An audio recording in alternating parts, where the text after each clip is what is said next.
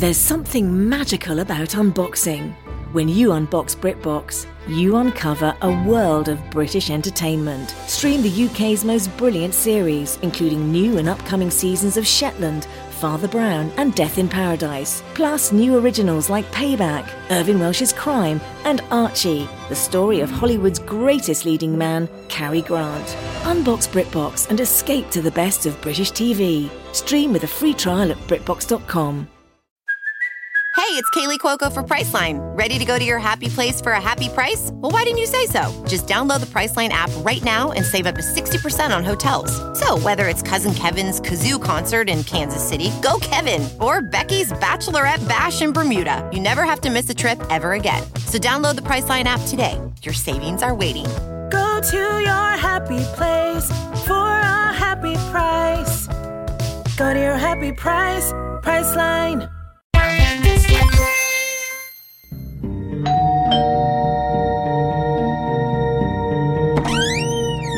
Hi, thanks for coming so short notice. Yeah, of course. You called the window replacement team. I'm assigned to the job here today, so just basically walk me through what it is that you need me to do. This is a nice house, by the way. It's a big mansion. Thank you. It's a bit of a fixer-upper, but this front window right here is obviously smashed to pieces. Oh, yeah. What, you throwing a party? Some kind of crazy party? No, so I was just kind of walking around, and I just turned a corner, and as I was turning the corner, some dogs jumped straight through my window and just shattered it to hell. I got scared, so I shot the dogs. So what I need is I just need some like dog-proof glass if you got that, because I can't be the guy in the neighborhood that's just shooting dogs. Like I don't want to be that guy. But I also don't want to be replacing my windows all the time either. Dog-proof glass. Yeah, just like something thick that like a dog couldn't jump through. Ding dong. All right. Hold on. Sorry, I got somebody at the door. Hey, what's going on? Hey neighbor, how you doing? I'm doing good. I'm with somebody right now, actually. Hey man. Yeah, it looks like you got a little scare with your windows being broken open. Nothing got stolen. Speaking of domestic turmoil, have you seen my dogs? They were in the yard, and I don't know where they ended up. Were they would you describe them as like rambunctious, high energy, sort of? They can be a little riled up, yeah. If they haven't had their walk, yeah, a couple of Dobermans. I haven't seen any such dogs. I don't want to get in the middle of this, man. Shut your fucking mouth. I don't want to get in the middle of this, but I feel like you know where the dogs are, man. You shut up. I don't mean to. I know this isn't my business.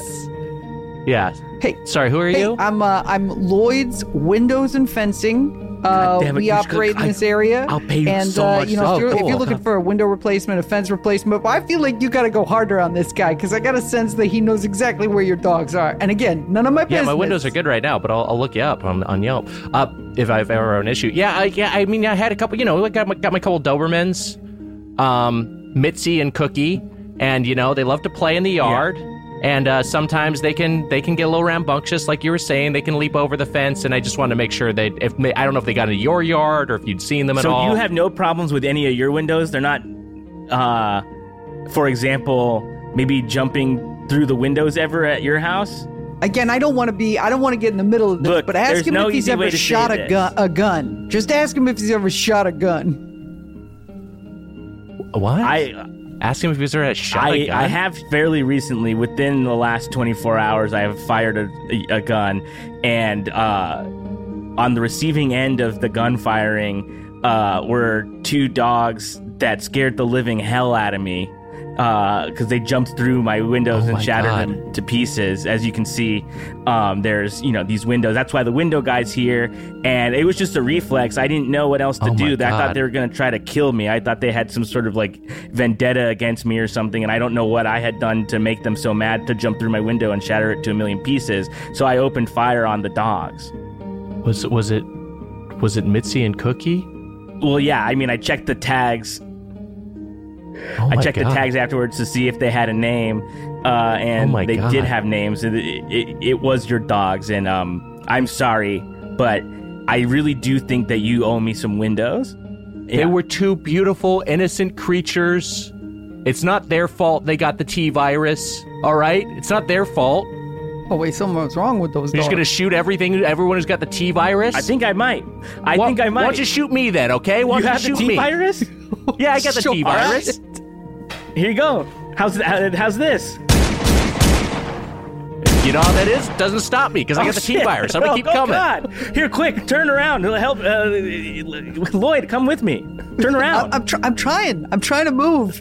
But I keep running into the wall. Oh, God damn it, Lloyd. I don't know how to move Too forward. slow, I Lloyd. don't know how to move forward. We accidentally walk in the wrong direction and are almost a Jill sandwich as we game and tell the original Resident Evil this week on Get Played.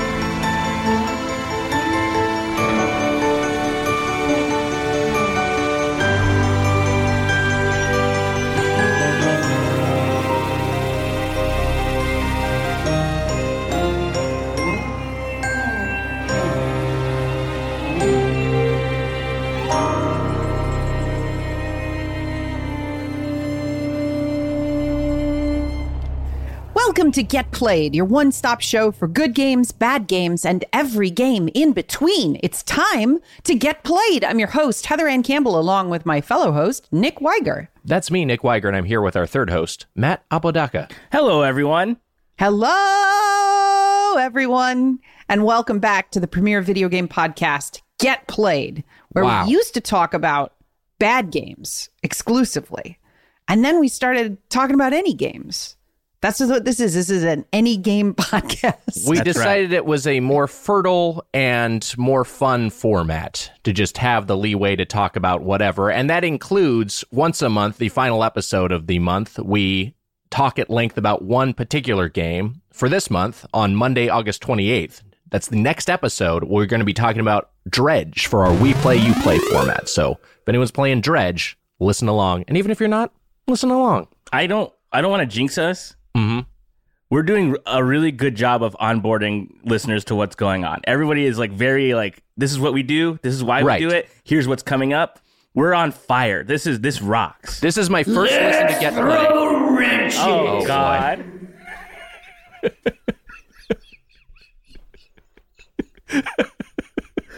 Even earlier than I was just saying, you know what? That's on me. Not even normally his cue is the thing. No, that's way before. That's 100% on me, and all I can do is apologize. No, it's not on you. It's absolutely not on you. I'm pushing him. I sat him back down in the waiting room. He's Okay. Okay. That's right. We're all in person. Hey, we have a wonderful guest with us today. Very, very excited to have him. Taran Killam is here. Hi, Taran. Hi, guys. Hi, Taran. First time guest, long time listener. Wow. God bless you. I love the gosh. games. I love Heather Ann Campbell very much. Nick, I've been a fan of yours actually for a long time too. God From bless you. Tournament of Nerds. Oh, yeah. Way back in the day. Oh my God, Skeletor. And Matt, our correspondence so far, I may have shot you to the top of the list of people I enjoy on the Zoom. This is huge. Yeah, Matt's the because best of us. There's good energy for right now. sure This he is is. this is huge to me because I'm a big fan as well, and I pride myself in being pleasant via email. So this is really huge. to me. Nailed it. Yeah. My bachelor's degree in communications paid off. Was Yeah, that your that kinda- major? No, it was that was actually my minor was in communications, but it counts. My By the major way- was English. Good emailing is the best explanation of what a communications degree is good for. Yes, absolutely. Like, oh yeah, communicating. Yeah, that makes sense. I always thought it was like doing the news or something, but it's I just can like email correspondence. That I makes can perfect send sense. really good emails, and I've had a lot of friends send me their resumes, and I look at their resumes and that's it. Have I ever talked about the degree that I got as a film major at Northwestern? Mistress of Crows. No, I have no idea. Well, it was so they have no idea. Well, it was so they backpacked the whole film program onto a pre-existing liberal arts or I guess I don't even know. I have a Bachelor of Science in speech. That's cool.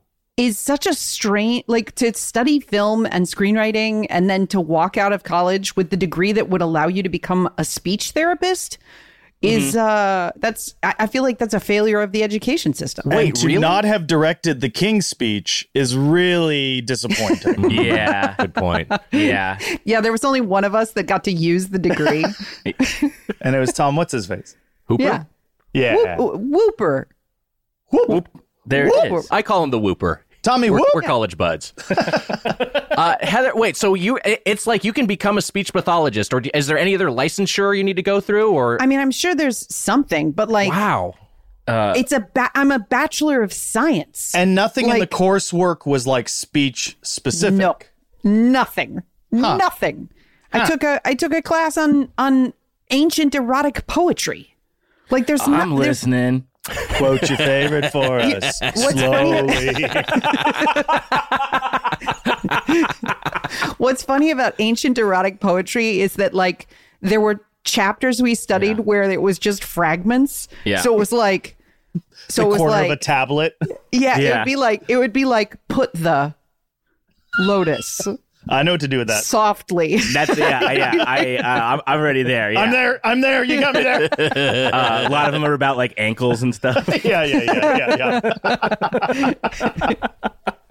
Taran, we're a video game focused podcast, but I have noticed I have clocked your Epcot Forever T-shirt, which is thank you. Yes, which is excellent. Like, are you a theme park guy? Huge theme park guy. Huge Disney file guy.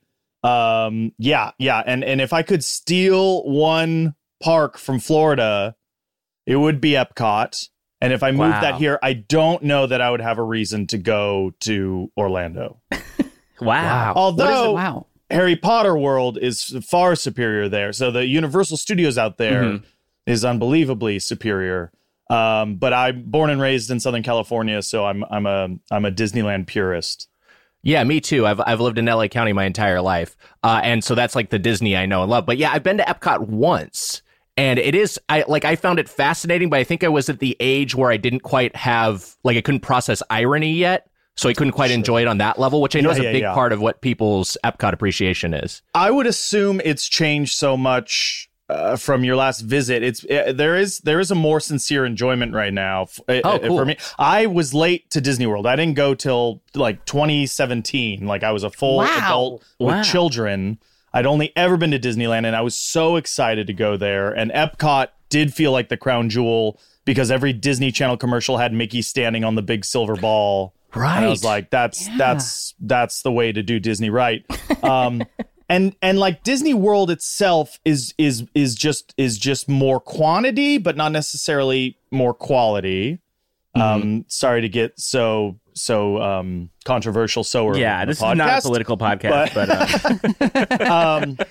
Epcot right now, like currently for the Guardians of the Galaxy Cosmic Rewind ride, that might be the best ride in all of Disney World for my money. Wow. Okay. In the way that Expedition Everest at Animal Kingdom is like the ideal version of Matterhorn, like what we wish Matterhorn would be, Cosmic Rewind is what is an elevation of Space Mountain that we didn't know we deserved. Wow. Yeah. What is it about that ride? Because like I know the Guardians of the Galaxy ride out here, but I assume it's something different. Completely different. Okay. And I went in blind, which was amazing. Are we okay with ride spoilers here? Yeah, I think so. Go on. Okay, great. Thank goodness. It's basically the society that Guardians takes place in, the Nova Corps. They are, because Epcot is an exchange of cultures, right? All world cultures are coming together. And so you can do the World Pavilion and you can have Mexican food, Chinese food, German food, all in the same day. The Nova people have come to share their culture with the people of Earth.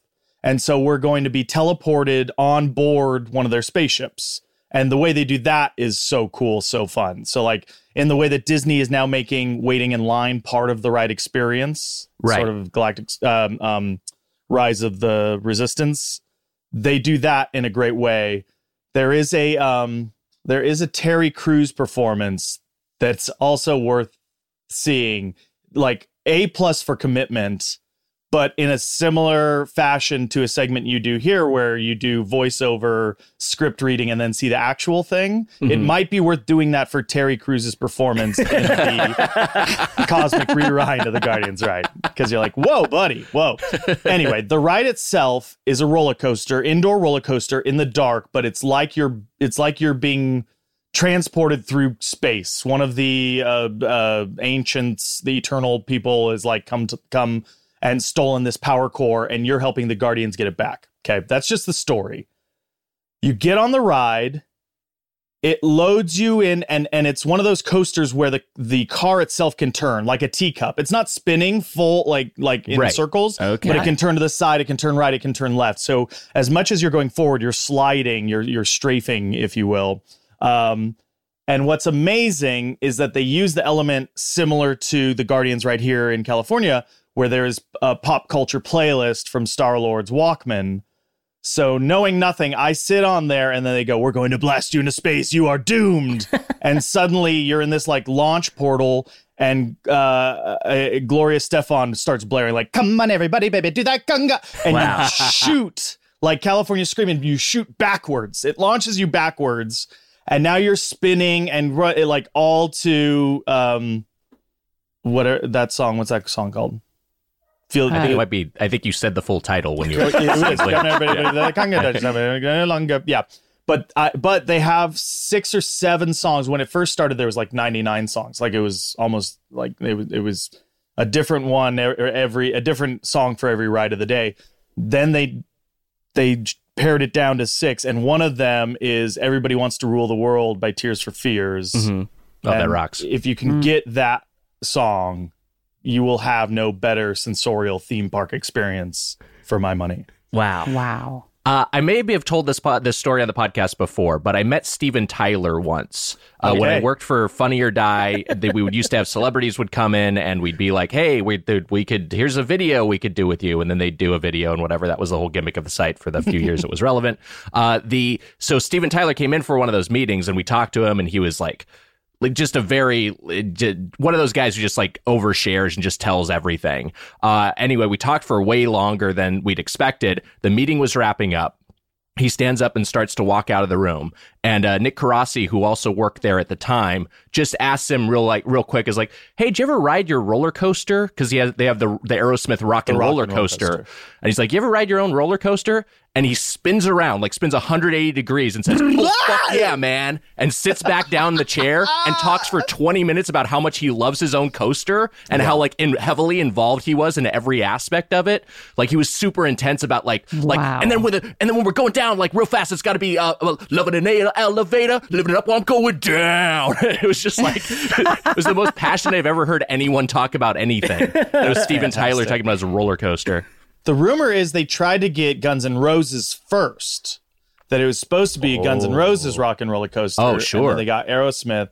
But I think, to your point, the passion mixed with the creativity, Guns N' Roses doesn't have any going down. They have "You're Gonna Die," and you don't really hear that on a roller coaster, I don't think. No, it's very literal. You got the elevator song, which he also made. He also made a point of telling us like that song's about eating pussy. He's like, oh, cool. Thanks, man. You dropped your scarf. Yeah, we're at work. Thanks. Told the rumor just you, Nick. Yeah, locked eyes with me. Told me with his mind. Yeah.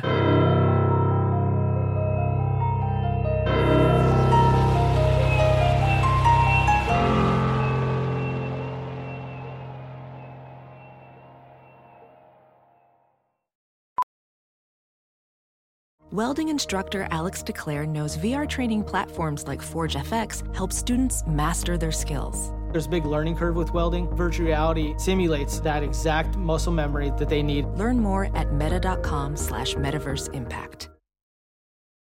I normally find bras to be so uncomfortable and constricting. But Skims has changed that. You know I love Skims underwear, so I finally tried their bras, and Skims has delivered again. Skims bras are worth the hype for the amazing shape and support they give. But what I wasn't expecting was how comfortable they are too. I've tried so many bras in the past, and the main issue that I have is that they weren't supportive enough, to the point where they felt slouchy. I love my Skims wireless form bra because it's so comfortable and supportive. The older I get, the more I care about actually being comfortable in what I wear every day. And with my wireless form bra, I no longer have to sacrifice my comfort for the support I need. Shop Skims bras at skims.com, now available in 62 sizes, 30A to 46H. Plus, get free shipping on all orders over $75. If you haven't yet, be sure to let them know we sent you. After you place your order, select podcast in the survey and select our show in the drop-down menu that follows.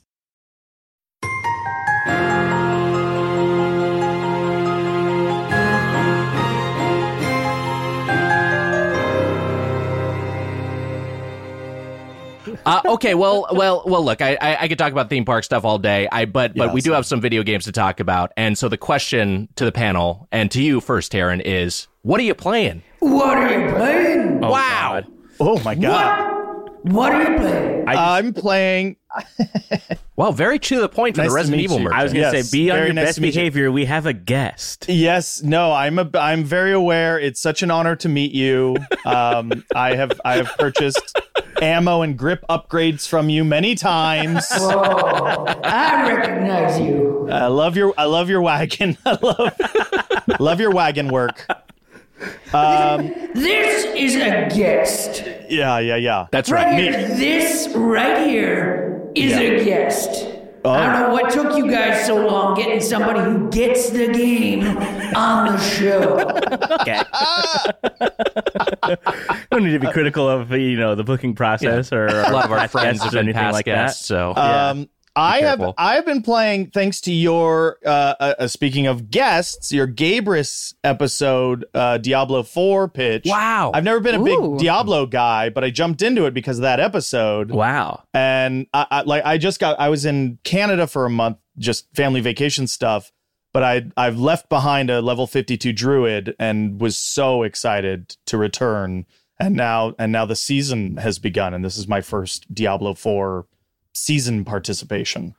Wow. What? So this is like the first Diablo game you've gotten into, really? I attempted to, I think. I attempted it and then got distracted by something else. Like, I think I actually was on a location. I was shooting a movie and Kumail was in the movie too. And he and I were playing Diablo 2 together for a couple weeks, but that's the furthest I got. And then, the episode you guys did with Gabrus was it just got me excited because it was such a positive review of it too, which I think is accurate. I've been very much enjoying it. Oh, I'm glad. Yeah, I mean, I love that franchise. It's one of my favorite franchises, as I've said in the pod. But what pulled you towards a druid? I've always been a druid guy. I love shapeshifting. That's in any sort of RPG, if shapeshifting is involved, that is a big draw for me.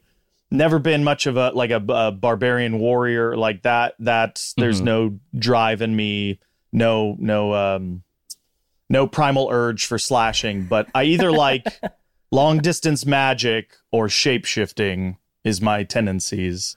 Did you go bear or wolf? I went the way of the wolf. Wow. Yeah, love that. I know. I did wolf with poisonous serpent companion. Okay. And that's serving me very well. And then just a ton of lightning. I was going to ask you, Taran, how do you feel about a beam? Do you like beams? Good question. Love beams. Love beams. Love my guy. X-Men. What was the first X-Men where it was similar to Diablo, where you're sort of that high angle, and Cyclops' beam was like just X-Men Legends? Yeah, I think it was Legends, right? Yeah. Legends is such a great game. I wish it would. Where you had the four, yeah. you had a team of four, and Cyclops' beam just was unstoppable. This is perfect. This is that. Wow. You answered correctly, Taran. Thank you. Right.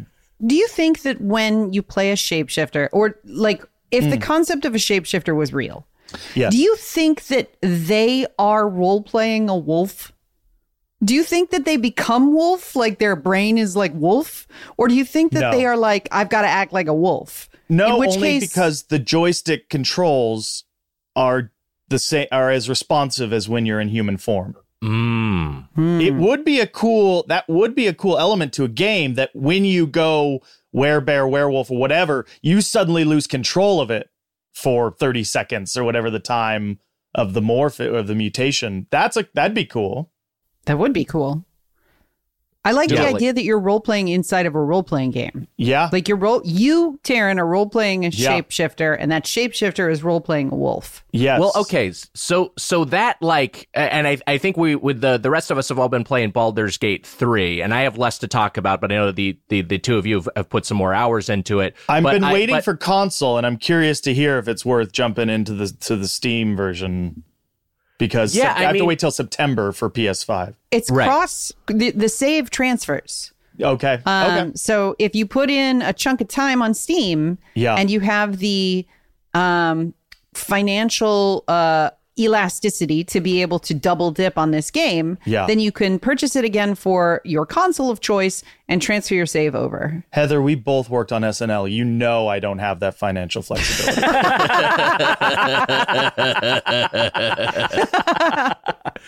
Do you okay? So since we're talking about this, I've been playing with mouse and keyboard, but I understand it controls pretty well with a controller. Is that your experience? Matt and Heather, have you played it any with a controller? I've been playing it on my Steam Deck, so it has the built-in controls, and it plays really well. I will say that there are a couple times when there's a lot you can select at any given time, and so just kind of remembering what buttons do what, and like sort of navigating the play area, and you want to talk to somebody, but you accidentally go sit on a log or something like that can be a little bit frustrating. I imagine my favorite insult, by the way. Go sit on a log. It's in a way, it's like you're botching a bunch of rolls while you're actually playing D&D. It's like, I want to talk to that guy. Okay, go ahead and roll. You rolled a 1. You're sitting on a log. Wait, you just stole from him. Yeah, exactly. Oh god, I accidentally. I made a merchant so mad because I just there was stuff outside when you talked to him, and I just took it, and he was like, "Don't fucking take stuff." And I was like, okay, yeah, you're right. I shouldn't have done that. I didn't mean to. I mean, you'll get yelled at a CVS for that behavior, so that tracks. Not the way I do it. Whoa. Not the way I do it. Well, is that why they have the plastic now in front of the razor blades? Yeah, that's always the stuff I'm trying to steal. Yeah. Because of that. Yeah. I'm trying to steal the craziest, worst stuff. But yeah, I've been playing it on there, and I put in some time this weekend. I was at a bachelor party this weekend in Vegas, and I think I played Baldur's Gate for as long as I did everything else that we did when I was there. I'm not like I like getting in the pool, but I'm not being a hot guy. Like I don't like in temperature. I mean, only in temperature. Right. That's what I mean. Figurative hotness, you're all about. I'm all. That's why you're doing this podcast greased up and shirtless. Exactly. Yeah. I'm in my Fabio era right now.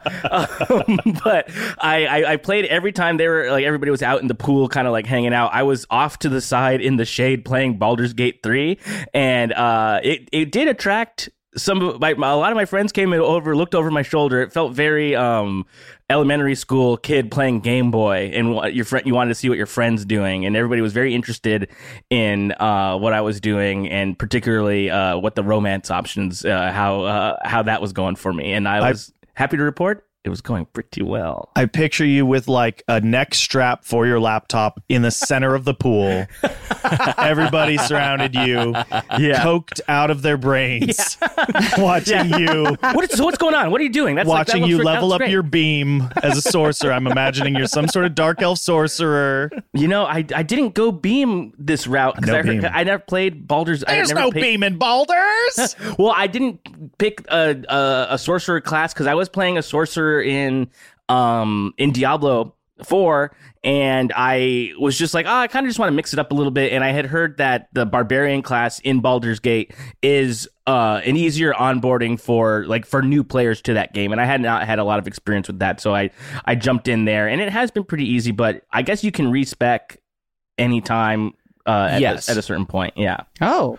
Right. It's really it's apparently really generous with that. I mean, have we all found I think I can spoil an NPC name because it's pretty early. We've all found Withers. Yeah, you can talk to Withers and Withers will let you. Oh boy, look for Withers. You got to go to camp, Heather. Here's how I know Heather's playing. She's not going to camp. She's not healing. She's not getting hit. Like, go to camp. Camp? Wait, what's? Oh, you mean like the sleeping part? Yeah. Where all the part. Yeah, I've gone to camp a few times. You got to meet Withers. There's no people there. I mean, there's like the two people that I'm partied with. At a certain point, you'll be going to bed and they'll say somebody else wants to talk to you, and you'll be like, huh? And then you look around and then there's a guy there. Bill Withers. It's Bill Withers. I found him in the I was dungeon crawling and I came across him. I discovered him, and then he started showing up at my camp. That's how he came to kind of be as part of my not my combat party, but my larger ensemble. He's a helpful guy, but he's nasty. I have a dog. He's pretty gross. There's a dog at my camp. You have a dog? Wait, Matt, you don't have a dog? This game fucking sucks. Everybody can just do whatever they want. You got to get Scraps. Go get Scraps. I got to go get Scraps. Scratch? I have Scratch. I'm sorry, Scratch. Get Scratch. I do love that, like, in an endless MMO role-playing game, and you guys just explain that there's a mysterious traveling wizard man who will let you change your identity and your magical essence, and Heather dropped dog on you, and both of your minds were blown. I got to get this dog. Nick, I've been playing on a MacBook. So I'm on the worst of all worlds. So I can't right or left click on the mouse because I only have a trackpad, and it doesn't support controllers yet on Mac because it's technically an early build. Oh. So I'm in hell. Like, it is so hard to control the game. I did have an event this week in the game that I thought was pretty funny. There's like a town that's, your perception check says, oh, you're going to get ambushed if you go into the town. And I was like, not my thief. That's not happening. So I separate the parties, and then I sneak jump all the way through this town, all the way to the back of the town, and then come all the way back up to the front of the town, find the person who's going to ambush me, and then use the shove to shove them off a roof. The moment my hands connect with them, I enter a cutscene where I'm standing on the ground in the town having a conversation with this creature. And they're like, yeah, so, and I pass all of the conversation without, like, I pass the conversation checks. And then they're like, okay, well, you're free to come into the town. We cut out of that cutscene, and the thing is midair and falls to its death. The cutscene ends. Boy, I'm glad you didn't shove me. I'm about to unlock unlimited treasure for you. And what's worse is that then triggers the other things. Oh my god! To attack, right? Because they've all been activated. Like, it was the stealth checks and all the rest of it didn't matter because the cutscene it overturns all of that. Sneak away! Sneak away! Fucking frustrating moment. So I've been playing a lot of Baldur's Gate this week because, and I've sort of talked about this on social media a bit or hinted at it.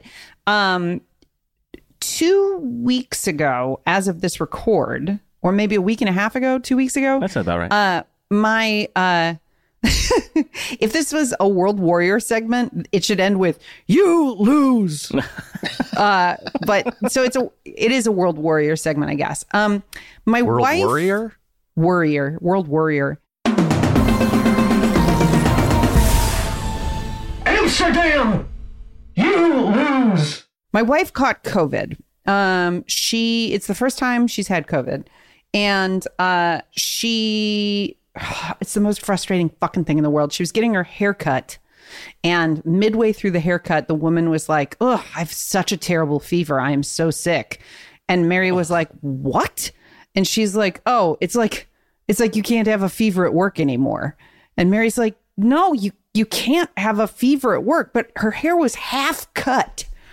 So the woman finishes cutting her hair, and then Mary bails. Jesus. Yeah. She tells me this story, and I'm like, oh, man, that sucks. I hope you didn't get sick. She's like, me too. 4 days go by, and Mary starts getting sick. But it's not terrible. And neither of us thinks, oh, you should take a COVID test, because that just seems unlikely that this woman would have gone to work with full-blown COVID. Mm-hmm. The next day, Mary's feeling awful. Now, I've hung out with her nonstop for the last 5 days, unmasked. It's my wife. I'm hanging out with her. Yeah. You gotta hang out with your wife. Yeah, my wife. You got to say that too. Yeah. My wife. And we give her a COVID test, and she is like hard red line. So on that day, we start quarantining from one another. The problem is I have now been exposed for 5 days to this gestation COVID period. So I also have to go into quarantine. And also in the rules of the Netherlands is that you have to, if your partner is sick, you also have to quarantine, which means that I have to cancel a hangout with listeners, a full get together that we had scheduled and I had bought a bunch of fucking tickets for because I was trying to get people in for free. An interview with a game developer in Utrecht who was going to talk to us about a game. And wait, that's a place, not just an art store? There is an Utrecht? It's a great city. I mean, I can't tell if that was a deadpan delivery of a joke. Nick has only been in the United States. Oh, that's Any right. question he asks about other places is new information for him. Utrecht Art Supplies has been in business since 1949. I'm reading from the About on the website. This is the Utrecht I know. I didn't realize it was a city in the Netherlands. Nick's actually good about learning because when he doesn't know Beautiful something, he asks a question about it. And I heard that name just now and just thought, I'll just not know what that is. So it's now been 7 days that Mary has had COVID, and I have still not tested positive. But I've also had to cancel my trip to Retro Mesa, the retro video game conference in Norway, and my attendance at Nobuo Uematsu's concert and David Wise's concert.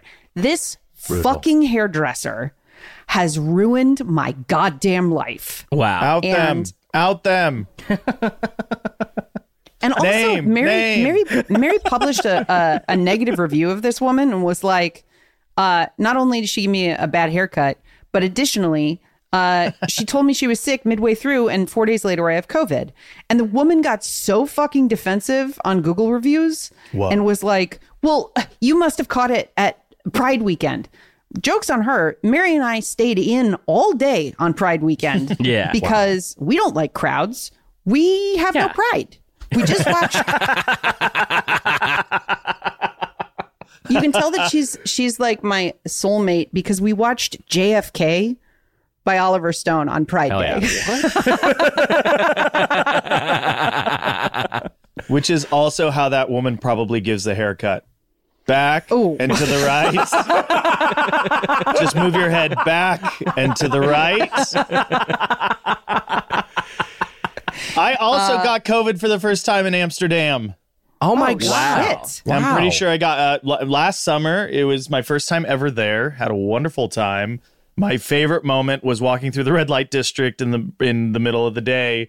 And my then 13-year-old daughter saw a woman in a window and went, "Oh shit!" But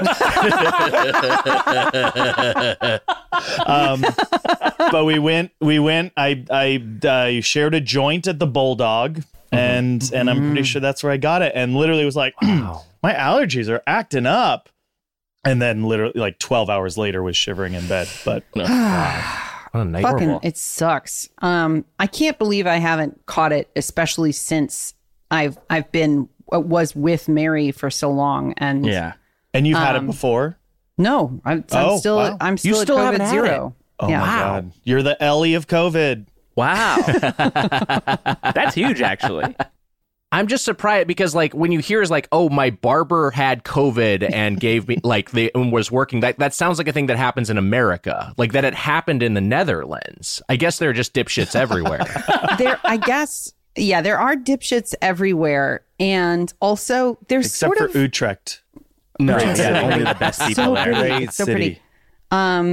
It's God, I can't fucking believe how much there's non-refundable flights. Yeah, that's non-refundable. It's like so much of an economic personal fallout from this fucking woman going to work. Yeah. There is this sort of Dutch attitude of like, shrug it off. Right. That is sort of cultural, and that also extends to, they don't give Paxlovid out here. So like if you get COVID, unless you are hospitalized, you don't have access to Paxlovid, because it's like, just sweat it out. You'll get it. It'll be all right. Have a joint. That is so frustrating. That's such bad business ethics. I feel like even the Resident Evil merchant knows not to show up at the wagon with COVID. With La Plaga. No, I wish I could say you're right. Oh, shit. Oh, boy. I should have known better. Yeah, no, the merchant's a bug chaser. I am what they call patient zero. Okay, that was your bat. You've heard of a wet market. Yeah. What is wetter than my market? I guess that's true. It's true. You are kind of constantly damp. Yes. It's really unnerving. Yeah. Nasty. But I'm hoping to reschedule. I'm devastated about not being able to go to see Nobuo Uematsu perform. Yeah, that's fucking once in a lifetime to see that, and him and David Wise at the same night. That's insane. But hopefully most of these other events I'll be able to reschedule. I know that there were listeners who flew to Amsterdam to be able to participate in this stuff, and I feel I'm so sorry, and I feel so bad. And I've also gone insane from being in this apartment. So, yeah. You lose. Perfect. I did want to mention that, first off, that sucks, Heather, and we talked about that off pod. That's fucking brutal. Fucking sucks. We were talking druids earlier, and Taran, if you do get around to BG3, it's Druid City, baby. Yeah. So there's many a lot of druids. It's just the So most many fun. druids. It's just so fun. It's just so fun to like, talk to trees and turn into bees. You know what I mean? Yeah. Yeah, negotiate with a squirrel. That's why it says that That's on a my big thing that t-shirt. happens. Do you think Mario is a druid, like class-wise? Like when he puts on the Tanuki suit, he can turn into animals and bees and cats. And it's all elemental power. Yeah. Is he a druid? Turns to stone. Yeah, could be. I mean, like I kind of like a battle mage too. Like he can do a little bit of melee, but he also can like throw fireballs. He can do some like some spellcraft where he's like takes flight or what have you. But he's so beholden to items is the thing. A druid battle mage dwarf. There you go. Italian. Italian dwarf. Yeah.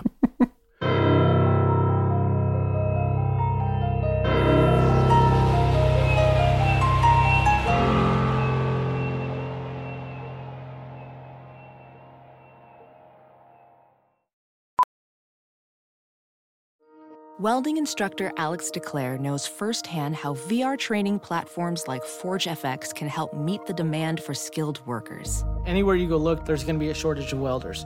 VR training can help welding students learn the skills they need to begin and advance in their career.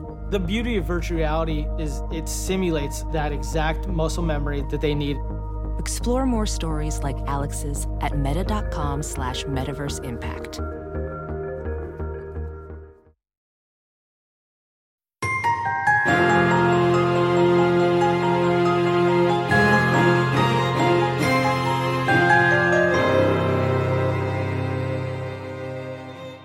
Let's talk a little bit about Resident Evil, because this is a big thing we wanted to do today, Taran, with you, which is you told us this is one of your favorite games, or just like a game that like is really meaningful to you. It's my favorite video game ever, and Resident Evil 1. Yes, wow, it's the first game that affected me like viscerally, emotionally when I wasn't playing it. First game ever, and I remember. I was in Bear City Video. I grew up in Big Bear City, California, and we were at Bear City Video renting it, and my little brother Taylor had just gotten a PlayStation, which was sort of, in my opinion, a spiteful birthday present, because I'd saved up and I bought myself Super Nintendo and Sega Genesis and was like ruled with an iron fist of like who could play it and win. And I feel like my parents were like, okay, well, your 4.5 year younger little brother now gets, the like premier console in disc technology. And like he liked sports and stuff, so he had FIFA. But we went to the video store. We got to get something new, and the cover was the art on the cover. It was white with red font. And then I think it was Chris Redfield, but like he looked horrified. He was like pixelated and screaming with a machine gun. And it's like, what is this?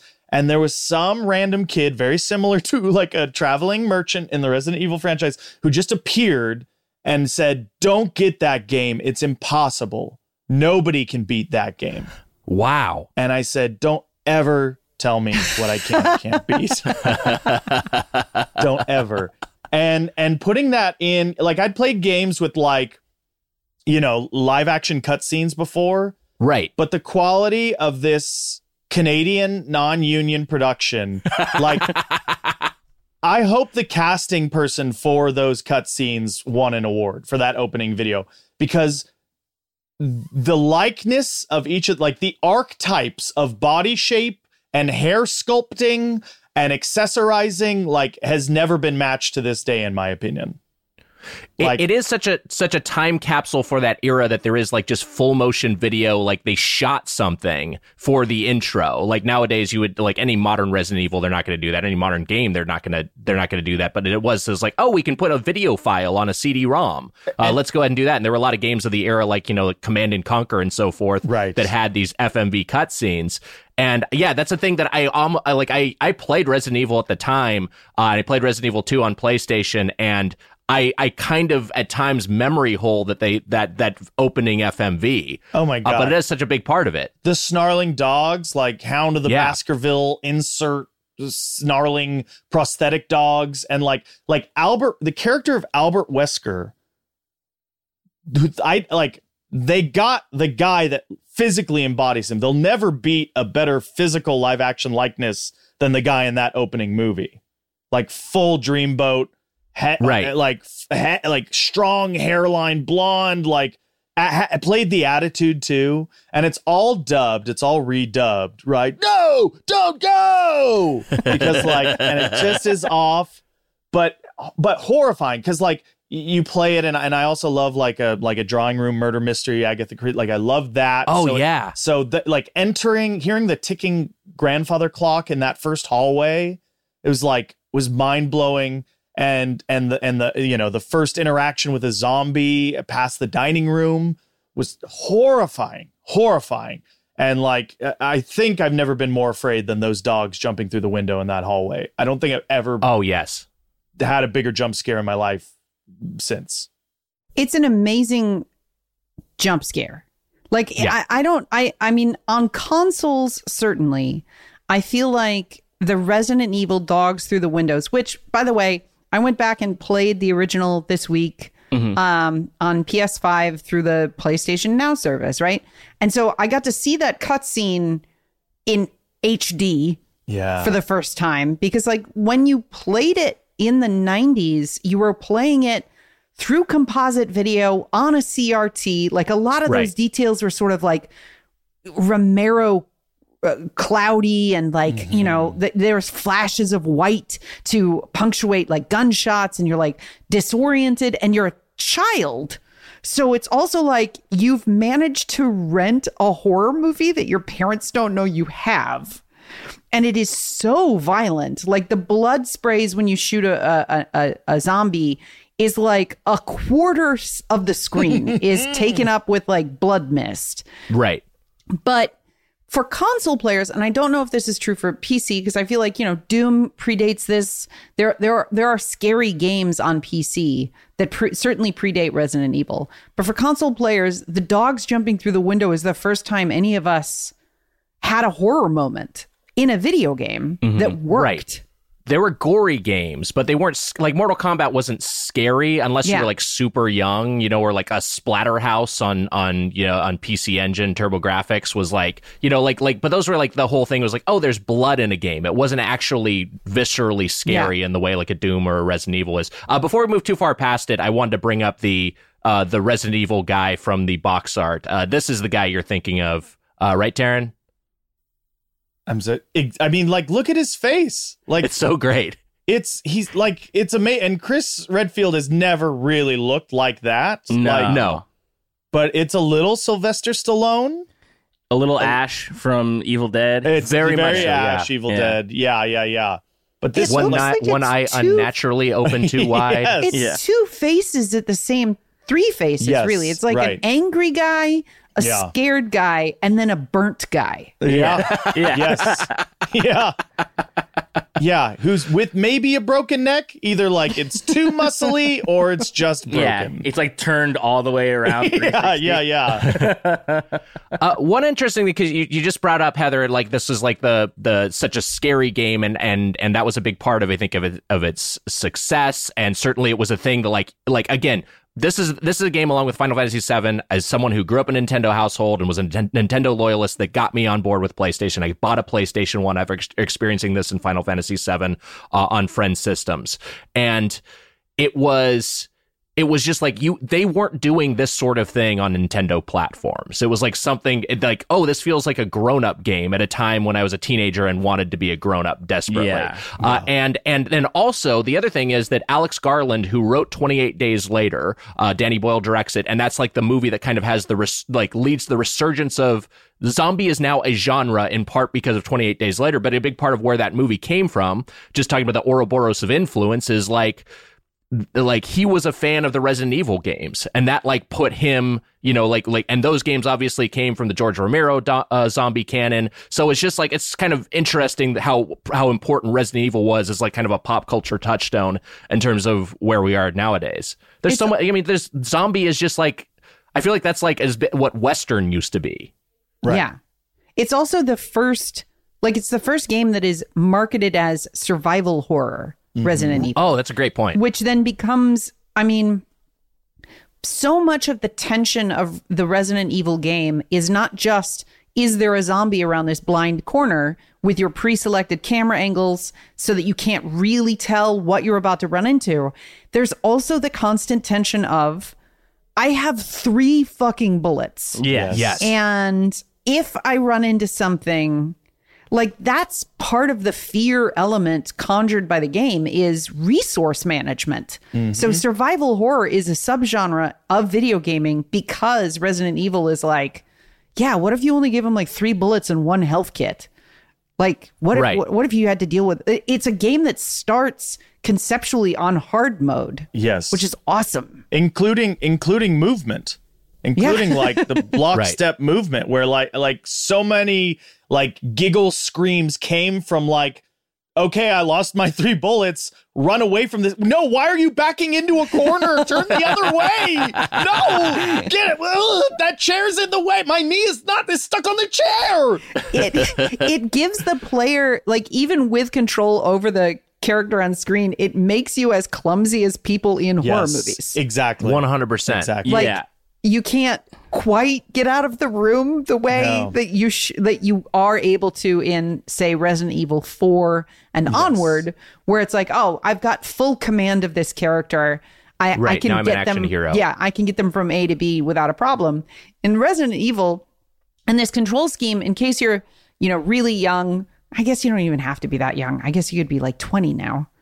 If you're 20, then this game comes before you were born. You were born. Yeah, what year did this come out? 1996. 1996. So, So this game is coming up on 30 years old. Yeah, if you were born the year this game came out, you're 27. Yeah. So, but if you're too young to have played the original Resident Evil games, the cameras were fixed in separate locations in each room. So there was a cutting from camera angle to camera angle as you moved through the room. And that meant that you had to always be able to orient your control based on the camera angle previous, which means that the only way to move forward is to press up. So you can continue to hold up, and no matter how many times the camera shifts angles, you're still moving forward through the room.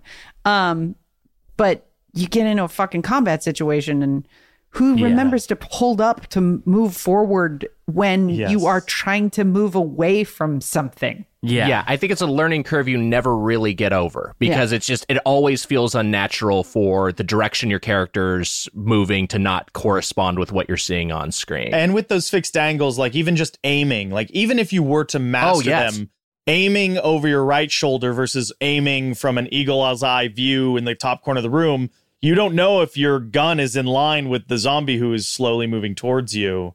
It's just great. Like I do miss that slow tension of the games. Like I've heard you guys talk on the podcast before about like the Biohazard, Resident Evil. Why did we? But I think for this first one, at least, if it was named Biohazard before playing and I was in the mansion, there's something about the resident word itself. Yeah. Being in a residential, like there's evil in this residence that I don't know. Like I've tried to follow you on like, yeah, Biohazard's great. And that would, and certainly plays much better for later titles of this series. But like the Resident Evil and the slowness, and like I'm in this big hall, but I'm so alone.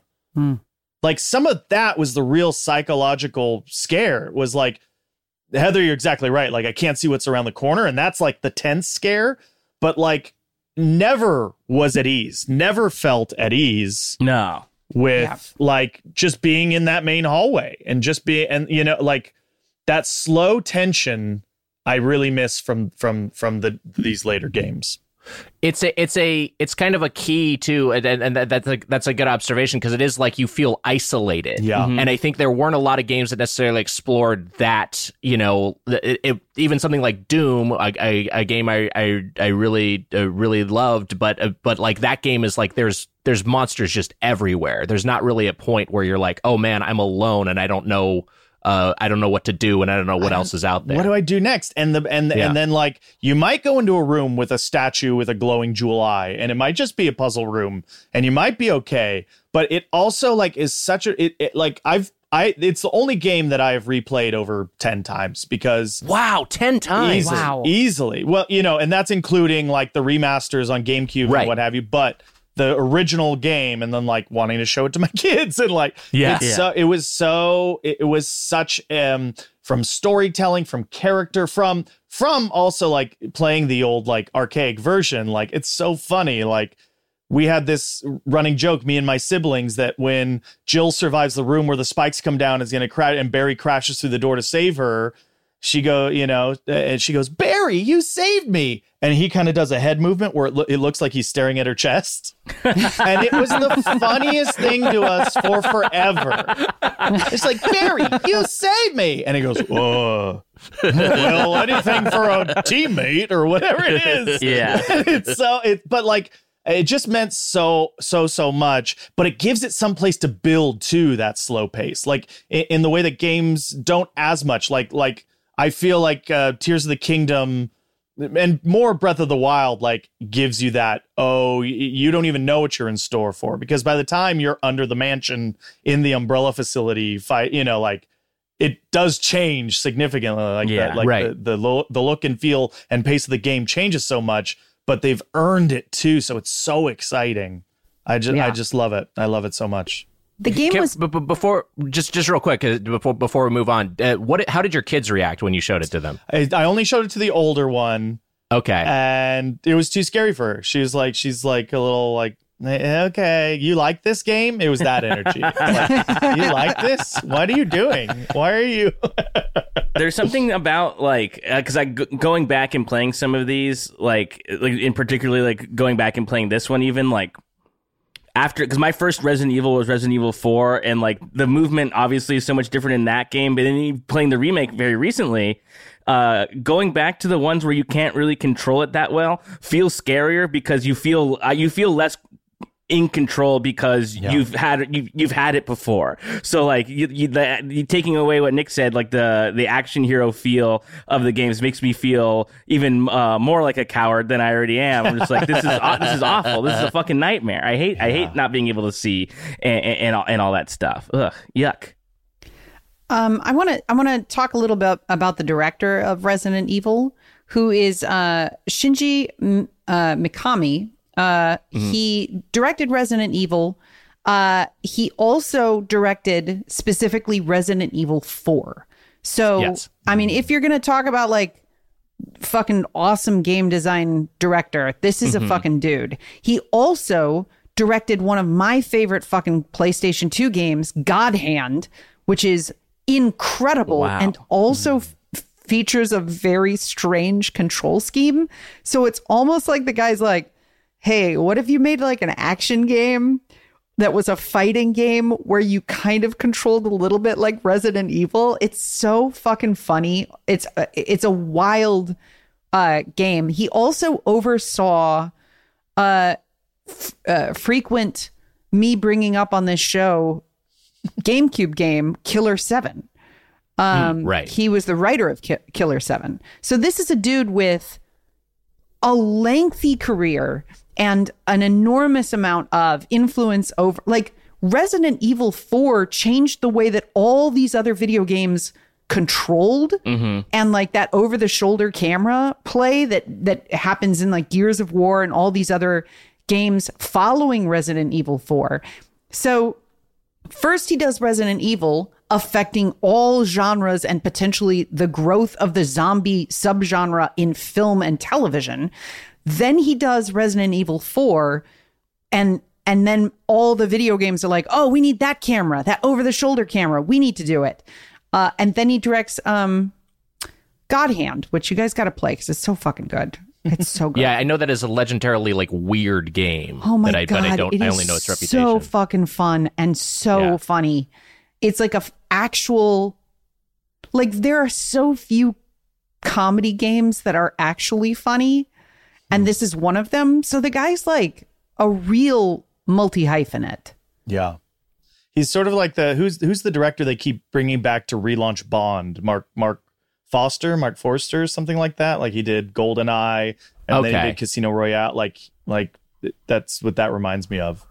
But it takes a particular I don't know the Bond franchise well, but it takes like kind of a particular sort of mind to not be stagnant, to not be like, okay, well, I did this thing that worked before, I'll just do it again, when he goes away from the franchise and then comes back. And I think we talked about this when we did our Resident Evil 4 remake episode, but he was not the original director of RE4. He comes on and like sort of figures out how to adapt it to a modern audience, which he redesigns or he supervises a lot of the like throwing out of what they had been doing on Resident Evil 4 and being like, no, it's got to be like this, it's got to be like this. He also he was the executive producer on Ghostwire Tokyo, which I've heard is really good. And yet, I haven't played that game, but I hear that that's excellent. And then Hi-Fi Rush, which I've seen art for. Matt played Hi-Fi Rush. Yeah, that game rips. It's fucking great. It's an action rhythm game. Maybe this dude is like, maybe this dude is all about it. Like maybe he's a genius. Yeah. Maybe he's the best of us, like of humanity. Yeah. I think so. I think that's like, he's at very least very interested in input, like not maybe necessarily like what the story or like the thing is. But he's like, no, this has to control strange. Like this, we got to do a new thing with the control. That's his whole thing. Yeah, every game that Heather referenced was like, oh, he's tapping into the experience of the player more than like he's tapping into what frustrates me, what brings me joy, and like how do we keep the tension so that the achievement feels even greater. One of the reasons God Hand is so good is that Tom and Jerry cartoons used gunshots when they were punching each other. Like you'd hear gunshots. Yeah. God Hand also uses gunshots when you punch people. There's one, we were talking about resource management earlier, and the thing that stressed me out, I think, the most from the original Resident Evil is ink ribbons, which is how you'd like, because it was not at the era of, I could save anywhere, unlimited saves. It was like I had to manage when I could end my play session and resume it later. And I don't know. I mean, Taran, do you have it? like, I certainly think as a kid, when your playtime is not necessarily controlled just by you, that was definitely a thing I was like really conscious of and always stressed out about. There absolutely were attempts to like circumvent that by leaving the machine on, like going into the typewriter room and then just leaving the machine on while I went to school, and like certainly did not work out well because it just came on. Like, surprised it did not start a fire with just leaving that disc spinning for 8 hours. I remember the stress of that, but I also like the ego of myself as a player was like, how far can I get without more than 100% protecting it? It's like, am I gonna be docked for having saved 8 times as opposed to only 4? So that was a game. The resource stress for me was herbs, like the herbs always, and like getting the best like wanting to have a red and a green. And then ending up with 3 greens and then combining 2 of the greens for whatever, and then finding a red and just being furious at myself. Like that was the real head game of conservation for me during that game. Man, even playing the Resident Evil 4 remake, I just had moments like that. I was like, God, man, there was a red right here. Yes. I had to combine these. Harder to see a little bit too. Like, sure. Yeah. Have you kept up with the franchise? And if so, like, what are your favorite more recent entries? Yeah.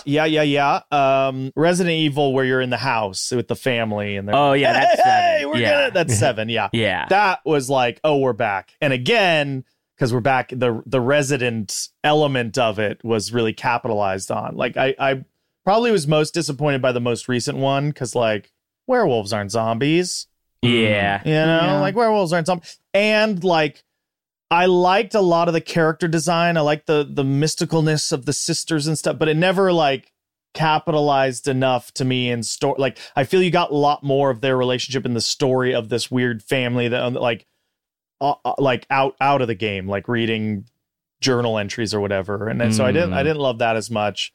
4 was absolutely great, but it just was different. Like shooting axes out of the air, I was like, that's cool as heck. But this is not the same. This isn't giving me the same fix. And this is scandalous because I agree with your take that 5 is crazy racist. Yeah. But there is visual and gameplay stuff that I do like. Almost like leaning into daytime hot desert after like setting as horribly just tasteless, you know, as the narrative of that is, and pharmaceuticals and robbing third world countries of proper care and testing on them. There was something that I enjoyed about that gameplay that had nothing to do with the story of it. Yeah. Daytime is interesting for horror. Like, you don't see it that much. So, like, you know, a movie like Midsommar comes along and the entire thing is in the daytime. And you're like, this is fucked up. This is worse. Well, since there seem to be set on remaking the entire Resident Evil franchise anyway, it feels like 5 is a one they could try to figure out how to mute some of those more offensive qualities of it. I don't know how they're going to. I don't know either, Like, I wouldn't even... I don't know, man. Maybe they'll just skip it. They might. They might leapfrog it. Yeah, I mean, 2 is fun, but even everybody loved the remake. There was something about the character of Mr. Nemesis, like the fedora, like it's just there was a silliness to it, where like, and look, like, not that I'm going to argue, you know, a giant snake in an attic isn't equally silly in its own way, but I also I didn't feel safe in a police department. I don't know. It just felt like, it didn't have the same oomph for me. I love 0. I think 0 is phenomenal. Oh.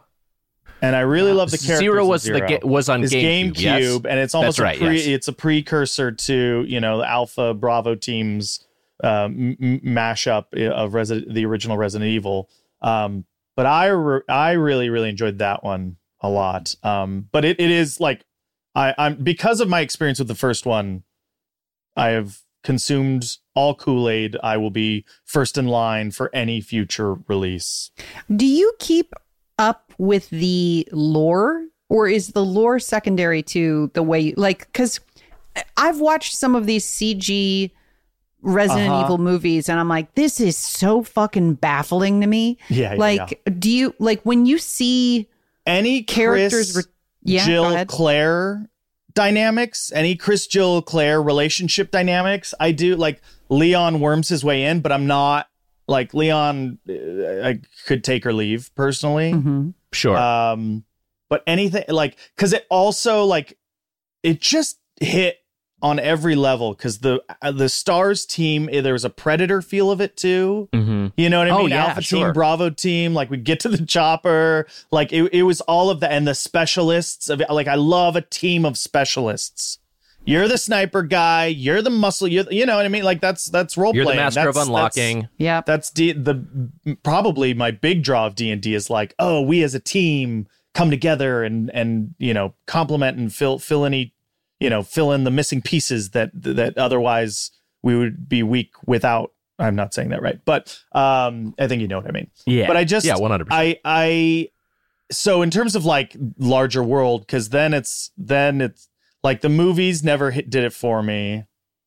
We rewatched Resident Evil 1 for the podcast, and the newer one. Yeah, Welcome to Raccoon City. That's right. Yeah, and we like it's so distinct from the games that it's kind of like, I think if you treat it as its own thing, the Resident Evil 1, the movie is kind of still fun. I know there are people who are really into that franchise.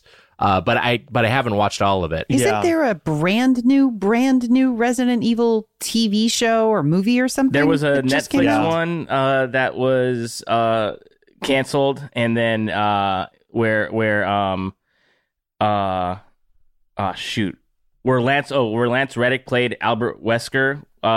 Everyone said that he was the best part, and you know he's since passed. But then there is also an animated movie that just came out pretty recently. I think it's called Resident Evil Death Island. Yeah, that's right. Death Island. It's crazy how many swings they take with this franchise. They're just like, it feels like once a year a new Resident Evil property's out. The Ninja Turtles of video games. Yeah. Right. Yeah. That's interesting to think about too, because not to get too into Ninja Turtles, but like I saw the new one and I quite enjoyed it. It was a lot of fun. But then looking back, not a single one of the other ones are reviewed well. And I was like, well, wait, people liked this like enough to keep bringing it back and trying again. But like, it's the same with Resident Evil. None of them are technically good, but they just keep keep doing it. Yeah.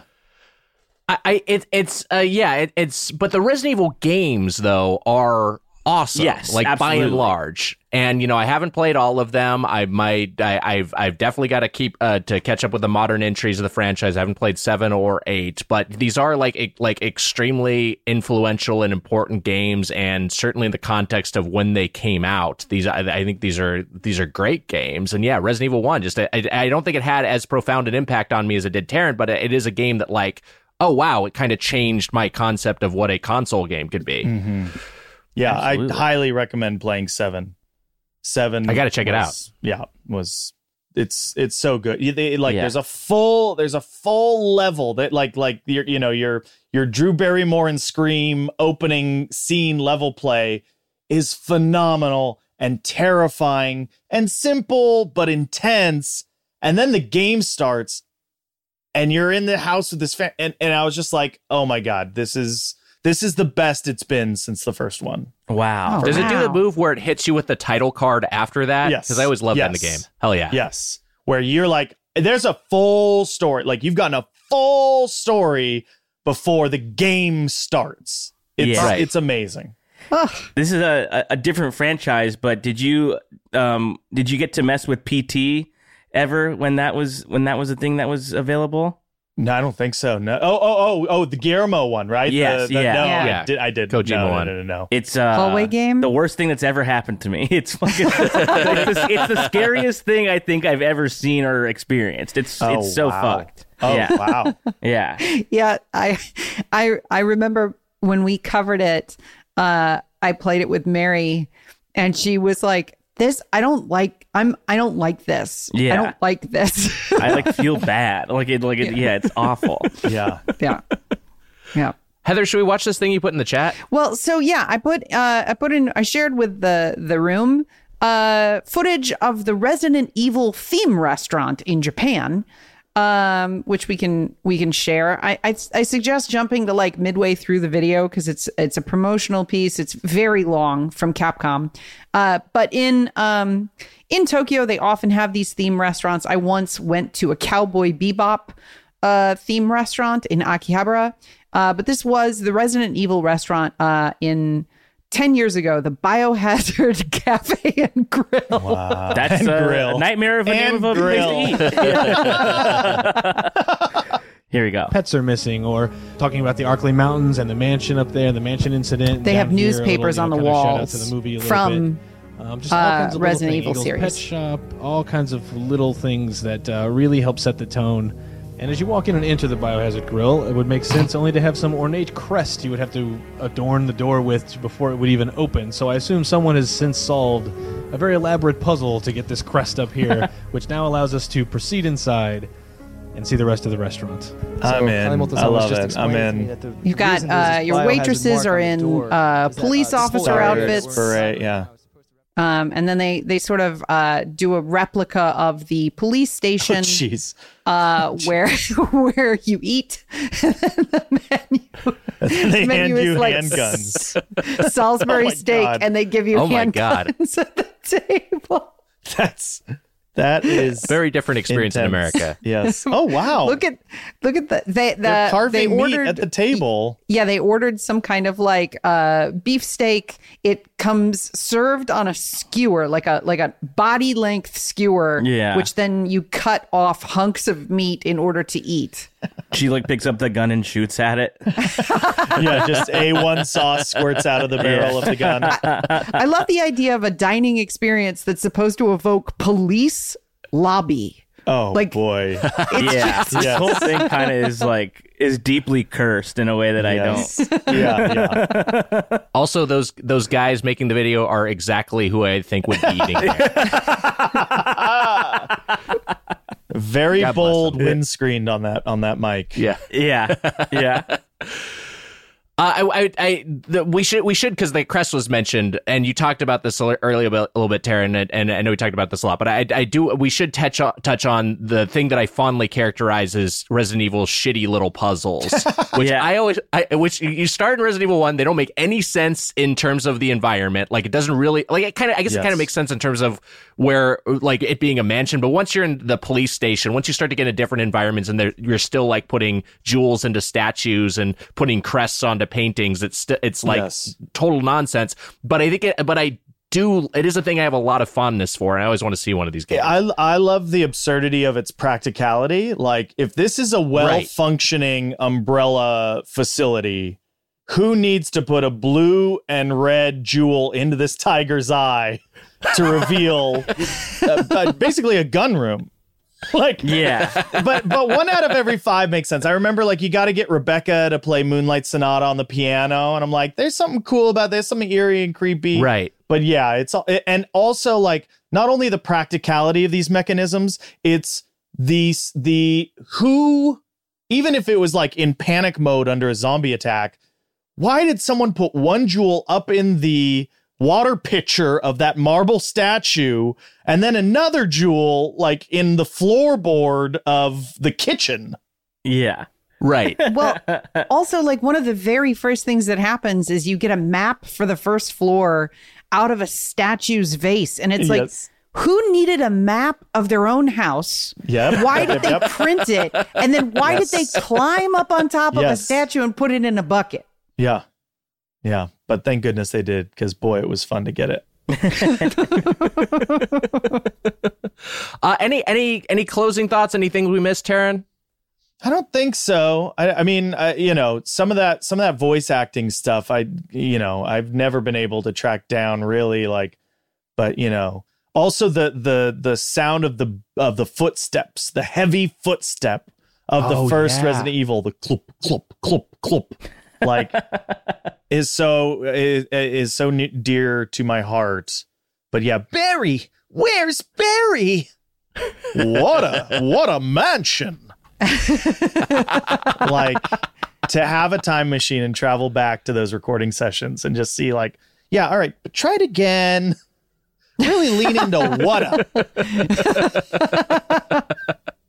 There's also one other thing about the game that I want to like sing the praises of, which is in this era of gaming, load screens in between yes. individual rooms was such like a chunky part of hiding the programming behind a curtain.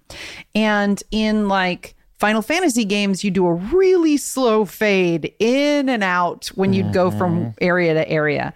Resident Evil covers that load time with a door. Like you open a door to go into a next room, and there is a slow, rendered in real time polygonal door that slowly creeps open and ushers you into the next area, which heightens the tension. It was a great cover. Like it's a Kojima level, like, oh, what if, and now that you don't need those load screens to happen anymore, those elements are still preserved in, like, if you're playing it on a PS5, you still have to open the door and it still fucking works. Like, you're still like, oh, what's going to be, am I going to like immediately get a jump scare from a zombie? Am I going to get like a beautiful ornate pool room? Like, what's going to be on the other side of the door? It's a really good bit of design. 100%.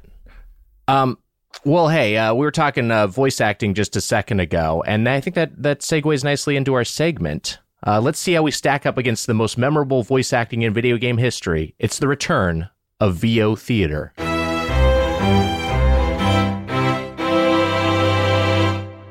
And Matt, you got something for us. That's right. Yeah, I've sent you all a script in your email, so it'll be there. Should I have sent it before we started?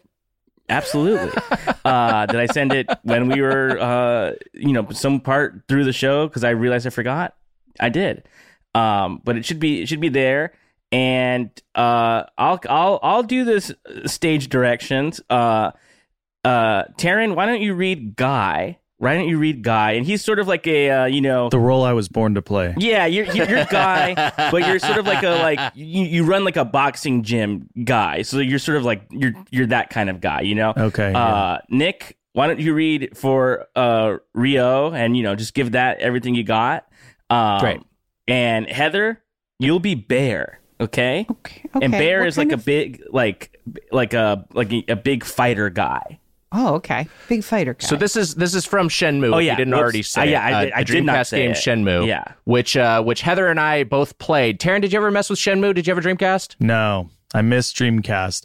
I was so hard on 64 for so long, right, and then was straight into the PlayStation disc console. The Shenmue, I think, is a game that I think is kind of a debacle, but it's fascinating, and I'm glad it exists. Okay. Was the Spider-Man game Dreamcast? There was like a Spider-Man game that came out on. There was one that was also on. I think it was. They eventually got it on everything. It was for PlayStation, Dreamcast, and I think the first one is on Nintendo 64 as well. You are correct, Taran. The PS1 Spider-Man got ported to Dreamcast. Yeah, and got a graphical overhaul. It's that I love. Those I do remember playing that at a friend's house. There was also a good Resident Evil on it, Code Veronica, which I don't remember. Ported anywhere else. Yeah. I remember. Probably was on PS2. If you are unfamiliar with Shenmue at home, this was a game that was sort of a slice of life in a slice of life mystery where you play as a guy named Rio who's trying to solve, I believe, a murder. It's been so long since I've played Shenmue. Is it his dad's murder? Yeah, his dad's murder. Yeah. But the game also includes like that you can get a part-time job using a forklift. You can go into an arcade in Shenmue and play old Sega classics. So it feels like you're in a town. And that was part of the pleasure of playing Shenmue. But it has a really ambitious game that the world and technology were not like really ready for. But like if like the Yakuza games are like a modern version of what Shenmue is trying to do. Absolutely. Yeah, you can draw a straight line from Shenmue to Yakuza for sure. Why don't we keep... Matt, are you going to read these? Because I know you transcribed this. You did not find the script for Shenmue. Are you going to read these stage directions? Yeah, I wrote great. them. Okay, great. I'll read them. Here we go. This is from Shenmue. Interior, some sort of alley or garage or something.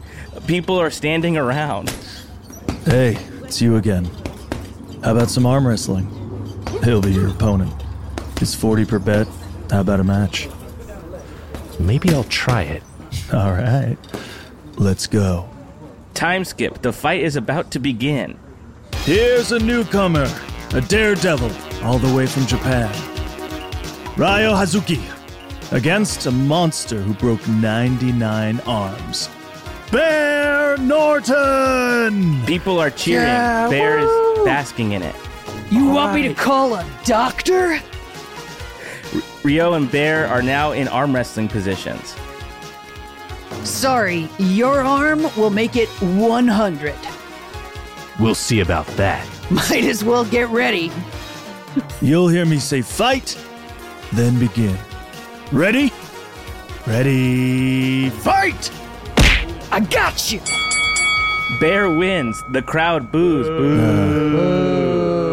We hate Bear. Too bad. You lost. Scene. Great. Wow, very good. Very good. That was great. An incredible rendition. I will now share my screen to show you exactly how they did it here in the in the game, and it's a big mess. Hey, it's you again. How about some arm wrestling? You be your opponent. It's $40 per bet. How about a match?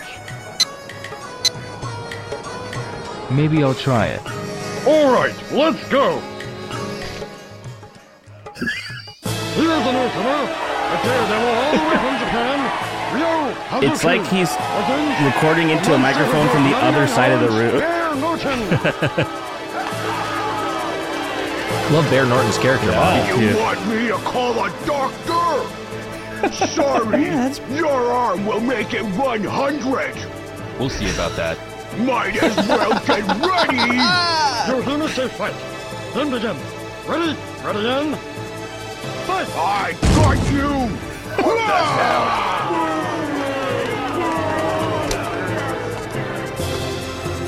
Too bad you lost. Wow.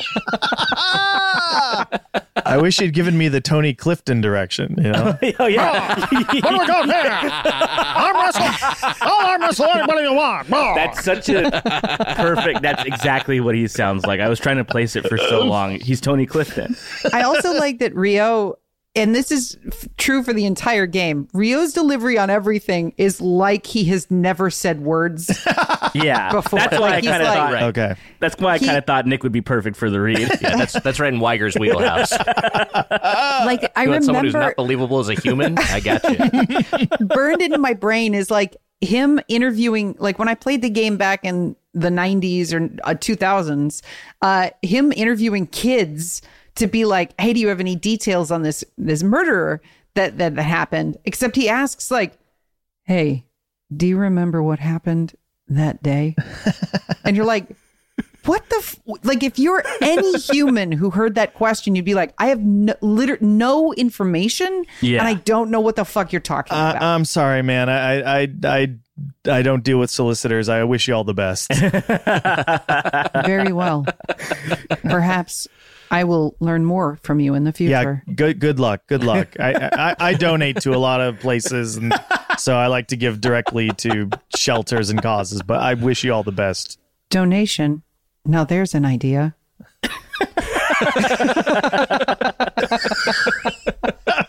It did. It's those graphics, seeing those graphics, it made me real hungry for some Time Crisis. Oh yeah. Oh yeah. Yeah. It was just in terms of like color palette and the blue, like it just, I was like, oh, I miss me some Time Crisis. Yeah, some aggressively visible polygons. Yes. Yeah. I love it. There's something about those like those early 2000s arcade visible polygons where it's like the refresh rate is 120 frames per second. It's so smooth and pretty. Yeah. But it's also, you're zooming in really fast on like a mannequin's face. Yeah. It's great.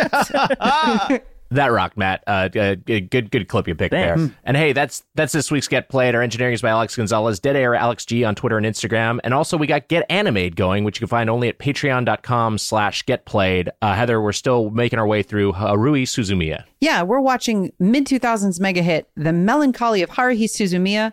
We're watching 3 episodes this week from the final arc of season 2 of The Melancholy of Haruhi Suzumiya, subtitled The Sigh of Haruhi Suzumiya. So come check it out. If you watch anime, if you don't watch anime, if you just like hearing our rat-like voices squeaking through your speakers. Squeak, squeak, squeak.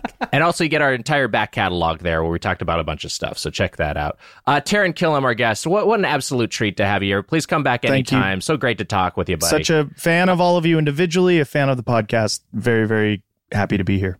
That's really nice of you to say. Thank you so much. I know it's a weird time to be plugging anything, but do you have anything you'd like to direct people towards? I don't know if you've covered this. This is not of my own thing, but I just finished Tomorrow and Tomorrow and Tomorrow. Oh, yeah. Have you read that? Have you talked about it? We have not. Oh, it's wonderful. And it feels very appropriate for Get Played. It's a novel about, really about relationships, this friendship, but it exists in the world of game design. And I really loved it. I love that book. I really, truly want to read that book. I cannot great. Fucking wait. Yeah.